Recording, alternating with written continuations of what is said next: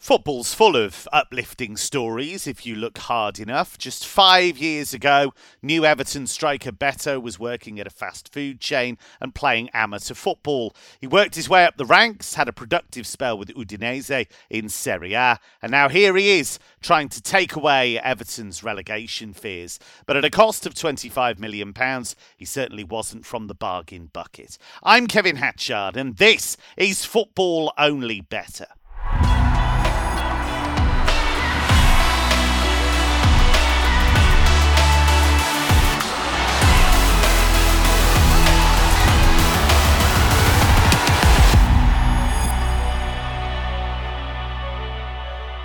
No budget fast food here, only fine dining when it comes to feasting on the best betting selections. My top tipping team is here, starting with Mark O'Hare. Mark, Beto's already scored for Everton in a League Cup win at Doncaster, and I guess it just lifts the mood ahead of that trip to Sheffield United to actually have a striker, because Dominic Calvert-Lewin, with the best will in the world, has had injury problems, and they needed somebody who wasn't Neil Maupay. Yes, or Danjuma as well, who's been kind of operating as a stand-in striker because Maupay is, as I think Jake would probably put it, rubbish. Yeah, they've... with all of his data at hand. Yeah, I mean, Everton have been handicapped because Dwight McNeil's been missing as well. Jack Harrison, who was quite a canny pickup in the summer, he's been absent through injury as well. But they have been doing some decent stuff in forward areas, actually. They've had 43 shots.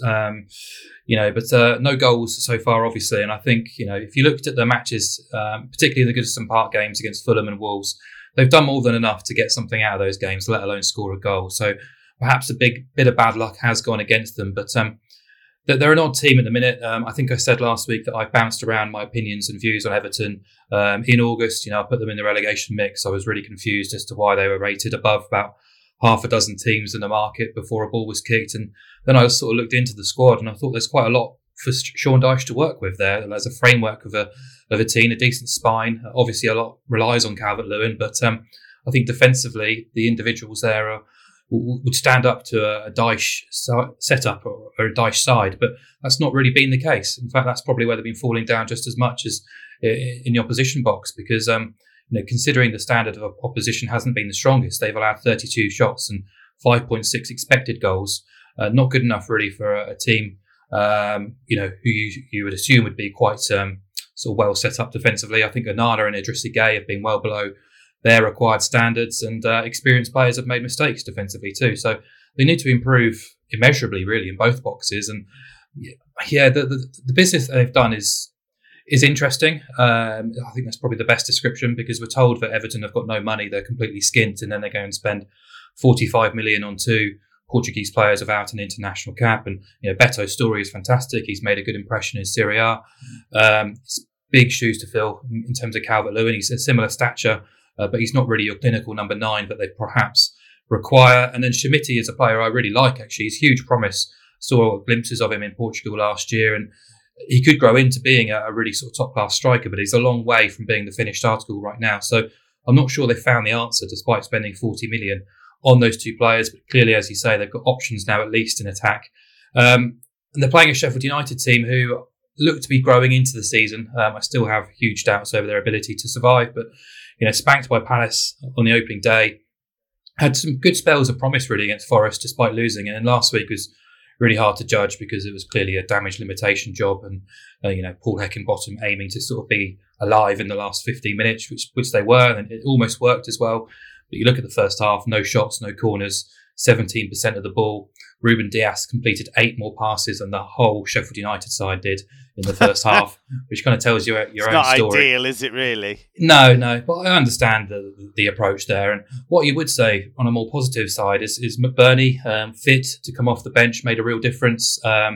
He caused a bit of panic in the City defence, put himself about. Cameron Archer now is available too. He appeared in the Cup in midweek as well. So, they do look to have a level of motivation, a level of togetherness. Clearly, they're working for Paul Heckingbottom, producing their kind of battling displays. They deserve a bit of praise for that, even if they are short of top-level quality. And I think they will be capable of keeping Everton involved in a tricky game to call, I should say. So Yeah, it's hard for me to sort of analyze this match because I don't really like either team at the minute, and I can kind of understand why both, well, all kind of markets opposing goals are pretty short prices here. But if there was a play to be had for me, it is going to be a watching brief for the most part. But if McBurney does make a start in this game, he's around 6-4 to make two or more fouls, which I don't mind that at all. He came off the bench, as I said last week, and was herring around really and trying to make an impact and chucking himself into challenges and unsettling the defence. And Everton will fight fire with fire in that sense. They've got plenty of big boys in that team who will put it about a bit too. So it could get quite physical. Would expect a few cards in this match, but hard to foresee a kind of entertaining end-to-end encounter. But yeah, eager to hear what the other guys think because it's probably a no-bet game for me. Italian defensive legend Leonardo Bonucci has been looking for a club this summer. I hear that he considered a move to Malta, but he didn't want to be unfavourably compared to trader and tipster. Mark Stinchcombe, odds compiler as well, widely regarded as one of the best defensive minds on the island. Stinch, does this Bettor signing do enough to lift Everton, or are they still in big trouble in your eyes? It's a good question. I think they're still in big trouble because of the style of play. And I had in my mind that Beto was this sort of 15, 16, 17 goal a season striker, but he only scored 10 last season. The season before was 11. And For a yeah, mid-table team, though, in fairness. yeah, I mean it's a decent record, but I think we've seen some of the guys that are posting decent goal returns in Serie A, like our mate Simi, for example, that's just dropped off a cliff now. So maybe the standard of Serie A defenses isn't, actually as high. But I still think it's just their sort of general play and Sean Dyche's sides don't really lend themselves to consistent chance creation and consistent limiting of chance creation to give you the best chance of getting 3 points in football matches. Having said that, they have been a bit unlucky at the beginning of the season. No one can really deny that, but I think you need to look longer term under Dyche since he's come in March and seen that he's just won 5 wins in 21 games, and four of those came at Goodison Park.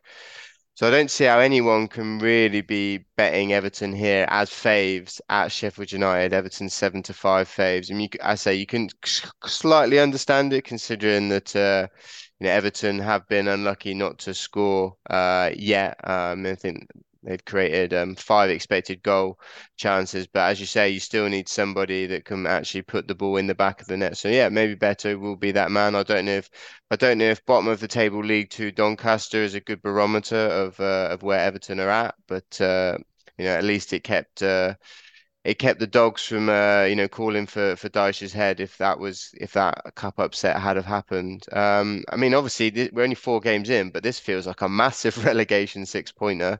17th again against 20th in the league. Sheffield United scored just 2 goals themselves. They've got the second lowest expected goals output in the league, and I think that's something we highlighted in the preseason preview with the loss of Iliman Ndiaye, James McAtee as well. Ndiaye was double figures for goals and assists last season, and yeah, I mean it's no surprise they've struggled to replace him.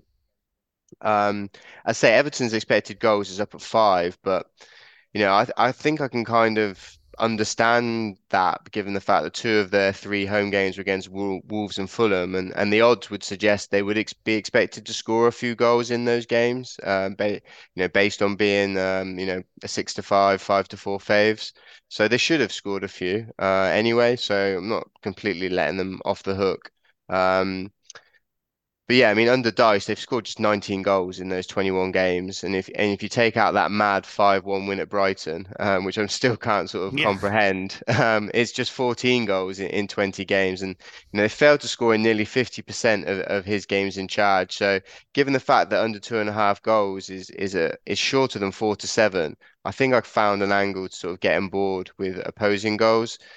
Sheffield United themselves averaging just 7 shots per game so far. That's the lowest in the league.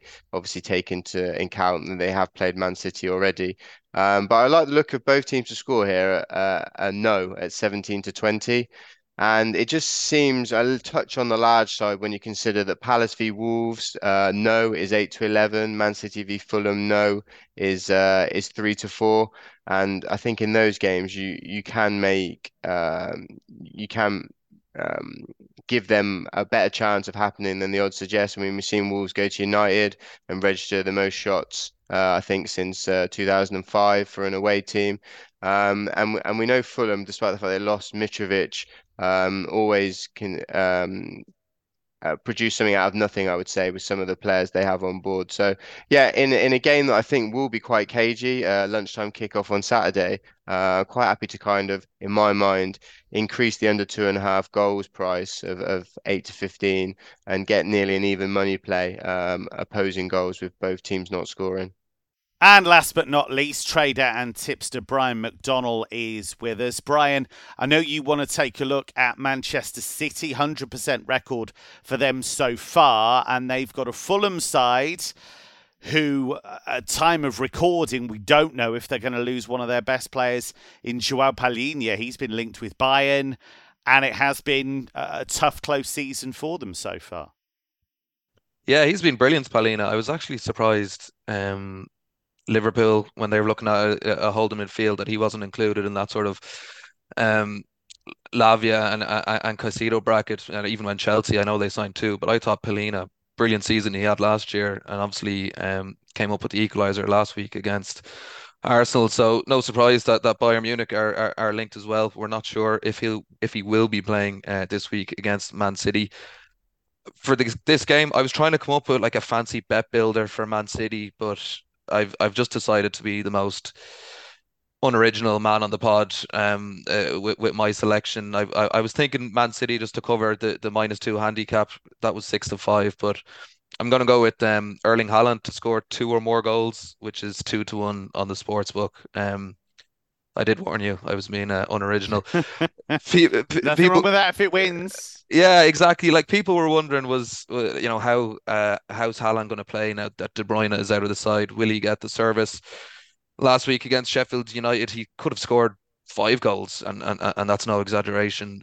He ended up with just the one. And it's Fulham at home this week. Like they've conceded the most amount of expected goals this season. It was a miracle. You guys were talking about Everton there. It was a miracle that Everton didn't score against them on the first day. Brentford ran through them at Craven Cottage, and then Arsenal scored two. It was a brilliant point that Fulham got at Arsenal last week, but Man City won't switch off like Arsenal did. And I just think the way how open Fulham have been at the back this season doesn't bode well for them going to Manchester City. I think it's going to be comfortable for Man City. I think they can rack up 3, 4, 5 goals, and if they are to do that, you're not going to back against Erling Haaland scoring two of them. So a brace at least for Haaland, I think, is okay at a 2-1. Now, there's no doubt that injury time goals are a great source of drama in football, but those goals can be a pain in the pocket if they ruin your bet. So we've introduced a new feature at Betfair called 90-minute payout. Now, when you bet on the result of a match, you can still win even if there's injury time drama. If the clock hits 90 minutes and you've got the right result, as it stands, your bet wins when the match ticks into injury time. T's and C's in the description, 18 plus, see gambleaware.org. Now, an independent study has found that Chelsea and Nottingham Forest have accounted for 97% of the world's transfer activity in the past 14 months. I'm not entirely sure the data is accurate. Stinch, they go head-to-head this weekend. Forest went 2-0 up at Manchester United, couldn't see it through, lost 3-2. Can they cause Chelsea a few problems here? Yeah, I think they can. I think we only have to look back to the fact when they met in May at Stamford Bridge in this fixture, they caused them some problems and came away with a point in a 2-2 draw.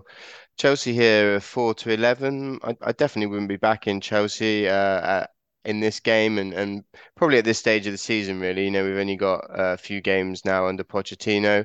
They still might do some more transfer business. It seems like they might play an exceedingly high figure for a guy with less than 10 league appearances from Man City. But that does seem to be their business model.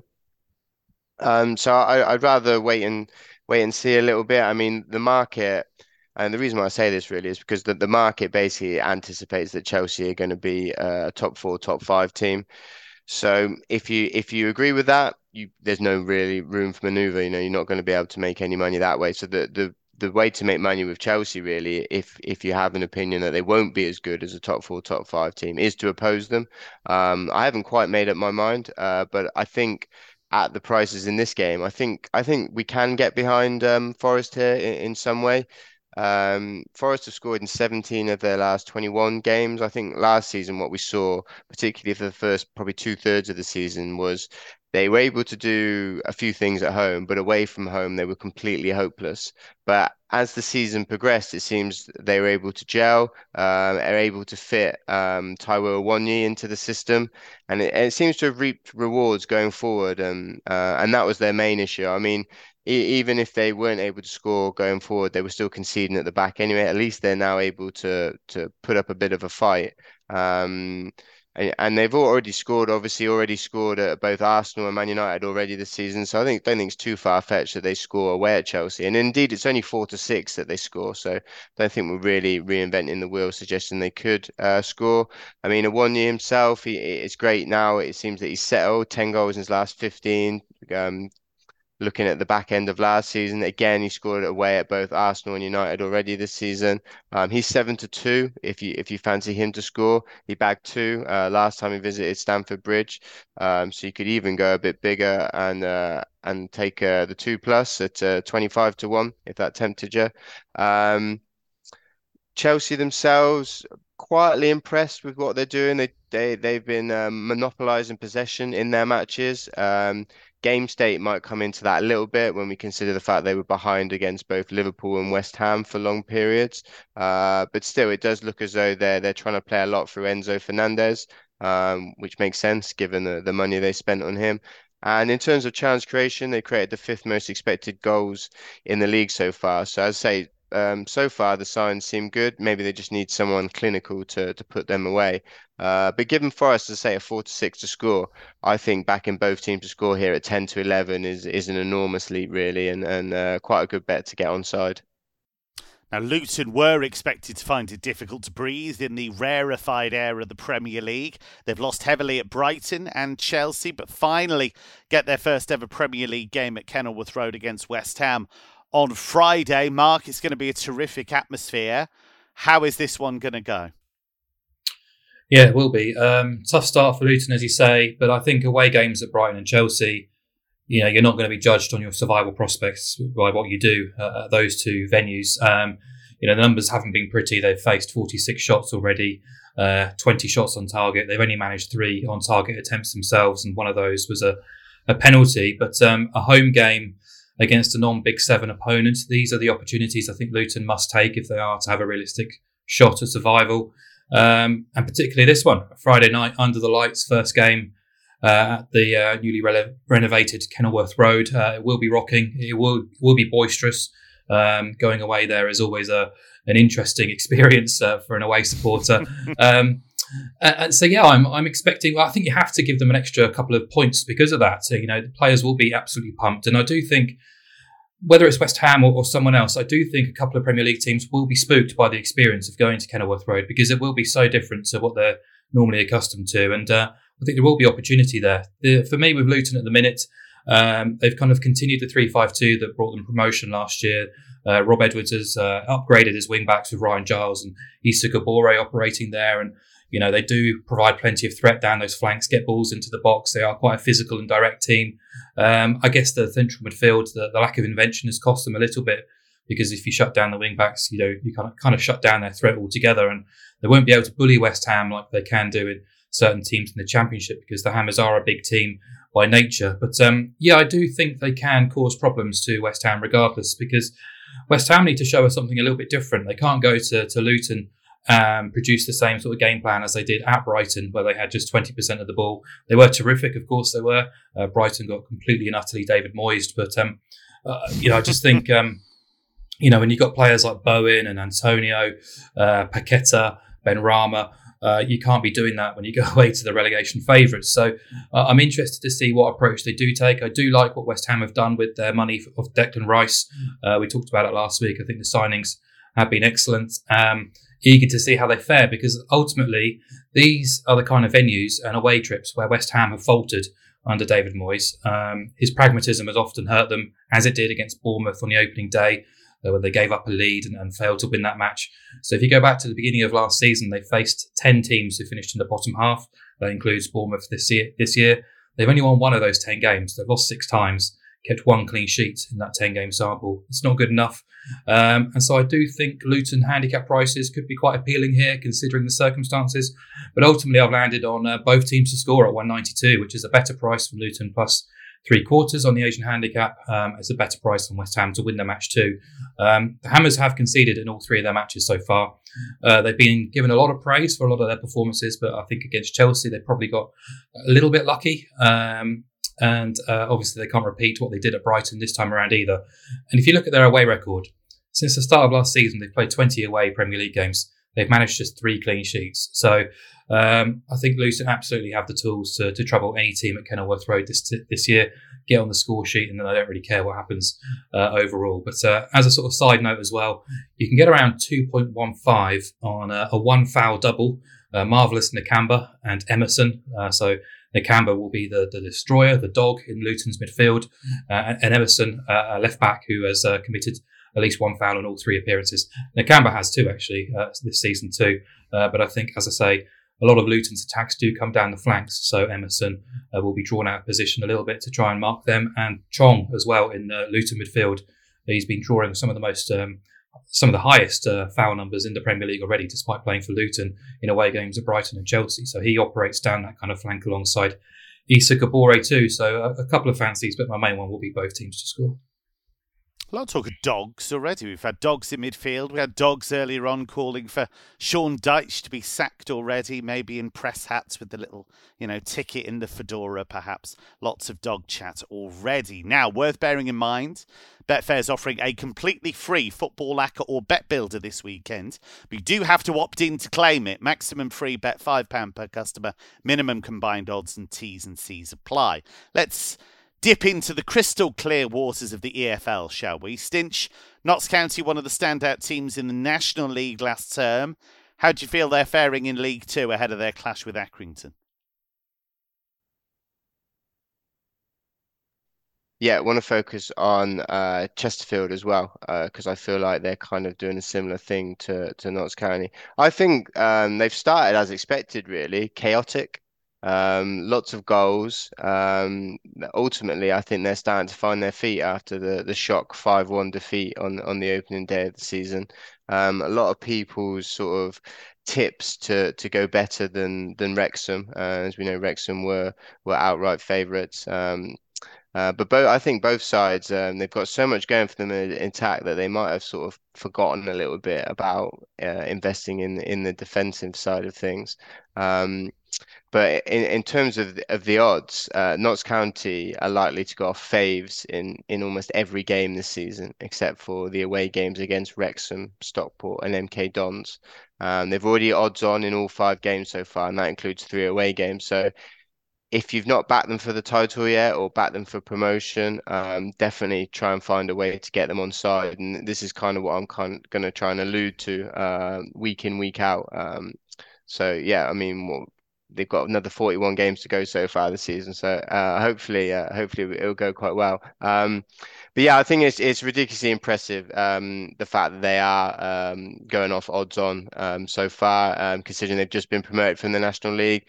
They obviously lost Ruben Rodriguez to Oxford as well, who was the sort of chief instigator in the sort of number 10 position. But obviously, they recruited well in the forward area with signing David McGoldrick to go alongside Macaulay Longstaff. However, they're always going to give you a chance at the back, in my mind. 9 goals conceded already in their 5 games. And it's a similar story for Chesterfield, really. Arguably, well, not arguably, definitely easier league to win this season in the National League without Wrexham and Notts County in it. The 2 sides that have come down have got a lot of work to do. But Chesterfield will definitely be faves in every single game this season, no doubt about it. 6 so far, I've all seen them go off odds on. Average odds are just 8 to 13. They did open up 5-1 for the title in the summer. They're not top because they're not actually they've only actually won 4 of the games so far, and yet they're now evens to win the league, which just goes to show the huge shift from the pre-match opening show. But again, they can't defend. Ask any of their supporters, and they'll tell you the same. So it doesn't quite marry up to what we're seeing in the match odds. Essentially, what the match odds are telling us is yes, they can't defend, but they're going to outscore you. Perfect example of it on Bank Holiday Monday. Went 2 goals down early to Hartlepool. Came back with a 95th minute winner. Again, that's the sort of thing I'm envisaging week in, week out for the rest of the season. No clean sheets in the 6 games, conceded 11 goals. So basically, every week I'm going to be back in Notts County and Chesterfield to win, and both teams to score. And this week it comes out at 15-2. Generally, on average, it's going to be about 8-1, 9-1. So you only have to win sort of once every sort of 8 or 9 times to break even. But I think we'll win more than that. It's only won one so far when they played on the same weekend. But yeah, excellent chance this week, given the fact that Notts County are 8-15 and Chesterfield are 4-6. So if you back both of them to win, you're only getting sort of 5-4, 6-5.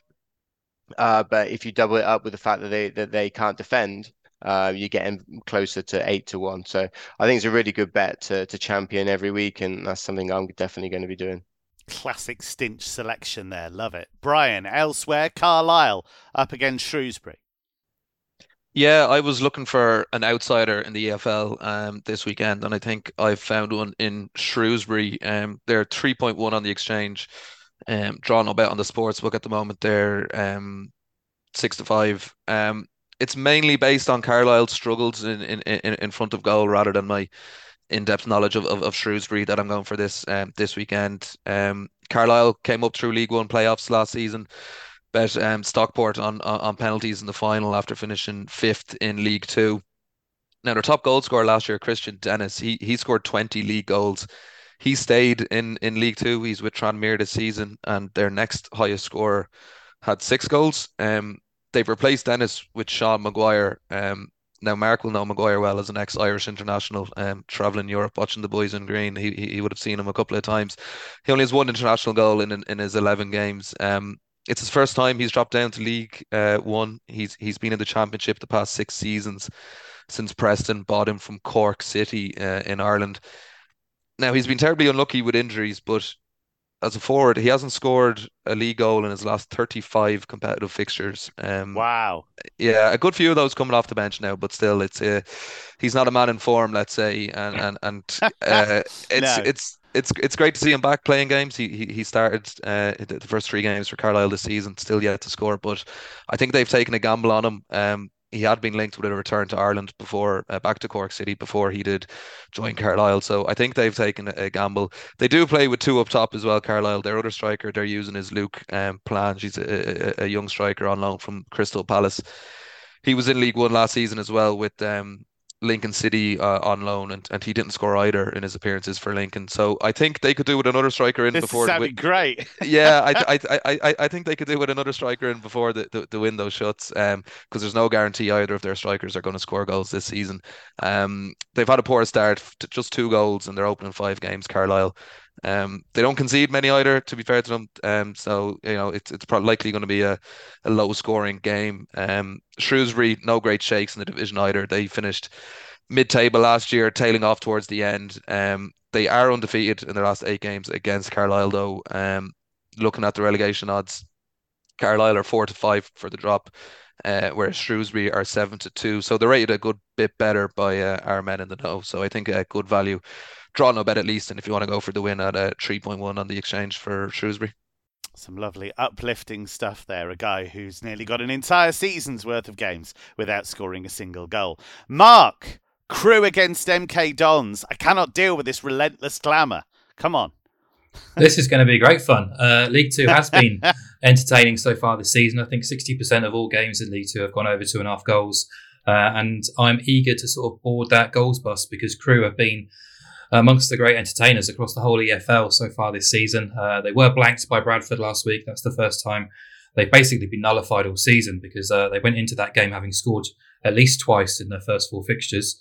The Bradford goal came against the run of play. They controlled the first half, had decent opportunities before they fell behind and were basically shut out by the Bantams thereafter. But yeah, as I say, the first 4 games they scored at least twice. The thing is, they also conceded at least twice in all 4 matches. So their first 4 fixtures ended in 3 2-2 draws and a 4-2 win for Crewe. So yeah, they've been great entertainers. I'm expecting sort of normal service to resume really, because MK Dons are in town, who are top of the table, 4 wins from 5.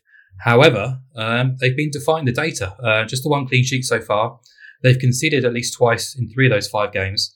And if you look at the underlying metrics, MK Dons, despite topping the table with 4 wins from 5, are inside the bottom 4 for ratio rankings on expected goals, non-penalty expected goals, shots, and shots in the box. They've allowed the 4th most shots in the box in League 2, and they're also amongst the leaders in the division for big chances conceded. So they're far from watertight at the back, kind of echoes what Stinch was talking about with Chesterfield and Notts County. But going forward, they have the standout forwards in the division, which isn't too surprising considering they've just been relegated. But Jonathan Lico and Mo Issa are still there, exceptional options to have in forward areas. They've scored 6 goals between them already this season. So small samples, of course, but you've got a Crewe side who are very decent going forward.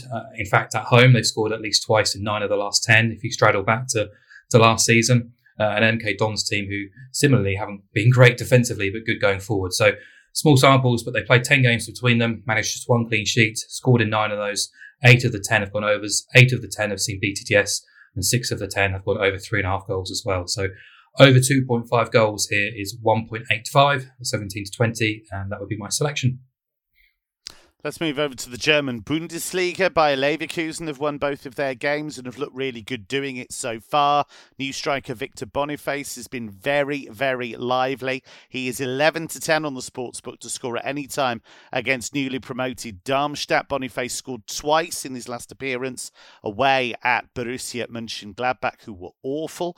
But Leverkusen did play very well. Granit Xhaka looks great in midfield. You've got Florian Wirtz providing the ammunition, and Boniface has been very, very active so far. Darmstadt, perhaps unsurprisingly, have started their campaign as a newly promoted club with 2 defeats, beaten 1-0 at Hessen rivals Eintracht Frankfurt, and then they lost 4-1 at home to Union Berlin. So I think Boniface will get chances, and I think he will score, and I don't think he'll be 11 to 10 as an anytime goal scorer for very long if he carries on the way he's going. To Liga, Brian, Monaco have just signed Folarin Balogun from Arsenal, and they take on Lens, who just lost to Paris Saint-Germain. So it's a pretty decent game, that one. Yeah, and I watched Monaco last week because Emmett spoke highly about them on last week's show ahead of their game. We know how influential Emmett is. When Emmett speaks, the world listens. Absolutely, yeah. So I look forward to them. Were they the Friday night game? I think they were the Friday night game. And they didn't win. It was a 3-3 draw, but it was one of the most one-sided draws you will see all season. When you look at like the expected goals figures, it was 4.96 expected goals for Monaco, which is a huge figure. Now, game state will come into that because they were 1-0 and 2-0 down and 3-1 down. But Nantes had 3 shots in the game and 3 goals. If you sort of simulate the expected goals into expected points for this game, it would be 0.01 points for Nantes and 2.99 points for Monaco. So it was a freak result. I think Emmett was unlucky with that one not coming in. I'm willing to have a shot on them again this week, though. They host Lon, who haven't had the best of starts of the season, lost to PSG, as you mentioned there. No disgrace in that. They did finish second behind PSG last season, only a point behind them in the end as well. And I would still expect them to be fighting up towards the top end of the table this season, even after a slow start. But just a couple of question marks early on for me. Their star striker from last season, Lois Openda. You'd know him now, Kevin. He's gone to RB Leipzig. He was brilliant for them last season, and he started well for Leipzig as well this season. They've replaced him with Elia Wahi, a young striker, 20 years of age. Even he was at Montpellier last season. I think Chelsea were linked with him in the summer as well, along with every other player, striker, midfielder in Europe. but I still think he's a downgrade on Openda. He is young. He could go in, in the next coming years. He could be a top striker in Europe. But I think the way Openda played last season and has started this season, he is a downgrade. Lon have also lost Seko Fofana. He was a stalwart of their midfield last season. He's gone to Saudi Arabia, and they just haven't started the season too well as well. They lost to Brest as well, and they drew with Rennes at home as well. So 1 point from their opening 3 games. I think they will be fine, and will be up towards the top of the table. But just for the reasons that mainly Emmett mentioned last week about Monaco, I'll take them at home to win at odds against. Yeah, Monaco looking really front foot under Adi Hutter, and strikers do tend to thrive under him. So I think Balogun's move there is a really sensible one for him. He's got a proven track record in Liga with Reims previously, so I see no reason why he won't score a load of goals for Monaco. Mark, you've got a French pick as well. A couple of teams we've already mentioned, actually. Brest up against Rennes. Quite an intriguing clash, this one. Yeah, going to get with the goals again. Over 2.5 goals is 5-6, 1.83, which I think is a very fair price. Ligue 1, as it has been in the last couple of years, has been one of the most entertaining leagues in terms of the major European divisions. We're already sort of operating off a 3.15 goals per game average. 70% of matches in the division have seen BTTS already. Here we've got a Brest team under Eric Roy, who are front foot since he's taken charge. They've played 24 Ligue 1 games and failed to score just 5 times. 58% of those games saw both teams scoring. At home, they've scored in 11 of 12 under his watch. Again, 58% winners for BTTS and over 2.5 goals. If you look at their 3 games so far this season, 2 out of 3 have seen BTTS, 2 out of 3 have gone over 2.5 goals. The XG average is at 3.37. Look at those games individually. There's a bit of a game of 2 halves, but they did beat Lens 3-2 on the opening day after being 2-0 down. And last time they went to Marseille, they lost the game 2-0. They had 18 shots in the Velodrome and an XG well over 1.5. And basically, they really did deserve to get at least a goal out of that game. You know, the final score was pretty harsh on how they performed. But over the first 3 matches in Ligue 1, only 2 teams have seen more big chances created in their games than Brest. And they're playing a Rennes team who started with a 5-1 demolition of Metz, who'd just been promoted, sneaked a 1-1 at Lens, and then failed to beat 10-man Le Havre at home last week in a 2-2 draw. The games have been pretty open and pretty bonkers, really. 2 out of 3 have gone over 3.5. All 3 have seen BTTS. The XG average is at 3.52. So, very solid grounding on small samples to what we've seen this year. But if you go back to the beginning of last year, they've scored in 36 of 41 league games, including 18 of 20 away. They've only managed 2 clean sheets on their travels. So fully expect both teams to oblige. And then we're just looking for a third goal at a really nice price. BTTS is short of a 1.7. So I don't think we're asking a huge amount just for a second team to get a second goal in this match. So, or even 3-0 either way, it wouldn't be a huge shock considering the way these 2 teams are playing right now. So 5-6 over 2.5 goals. That's 1.83. Well, now it's time for the world-famous podcast Treble, a feature so exciting that Nadine Dorries used her love of it as an excuse to explain why she hasn't been going to Parliament for a year or doing any work whatsoever for her constituents. Just for the lawyers, by the way, because I imagine old Nadine is fairly litigious. That didn't happen. That definitely didn't happen. But she hasn't been going to Parliament. How this works is each of the 3 guys come up with a selection ahead of the weekend's action, and delightful traders, just like Brian here, wrap them up for you in a lovely boosted treble. Mark O'Hare, I will start with you. I will go both teams to score. Brest versus Rennes. Lovely stuff. Nice little niche selection to get us going. Stinch. Normally we quite creative with what we have to bet, and it gets really long-winded on the bet slip. So I'm going to keep things short and sweet. Liverpool to beat Villa. Oh, and we'll talk about that on the Sunday show, which, of course, all of you are going to be listening to. I'm watching you. Make sure you listen on Sunday. Brian, take us home. Yeah, my nap of the weekend is a player selection on Sunday, but just on the off chance he doesn't start, I'll stick with Monaco to win for our treble.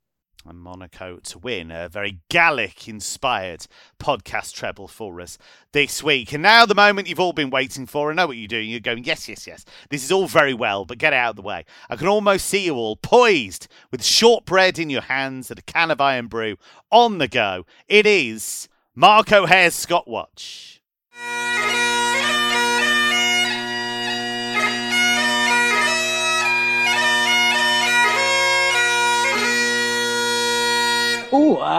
Escort watch. Right, we're going to Scotland's League Two.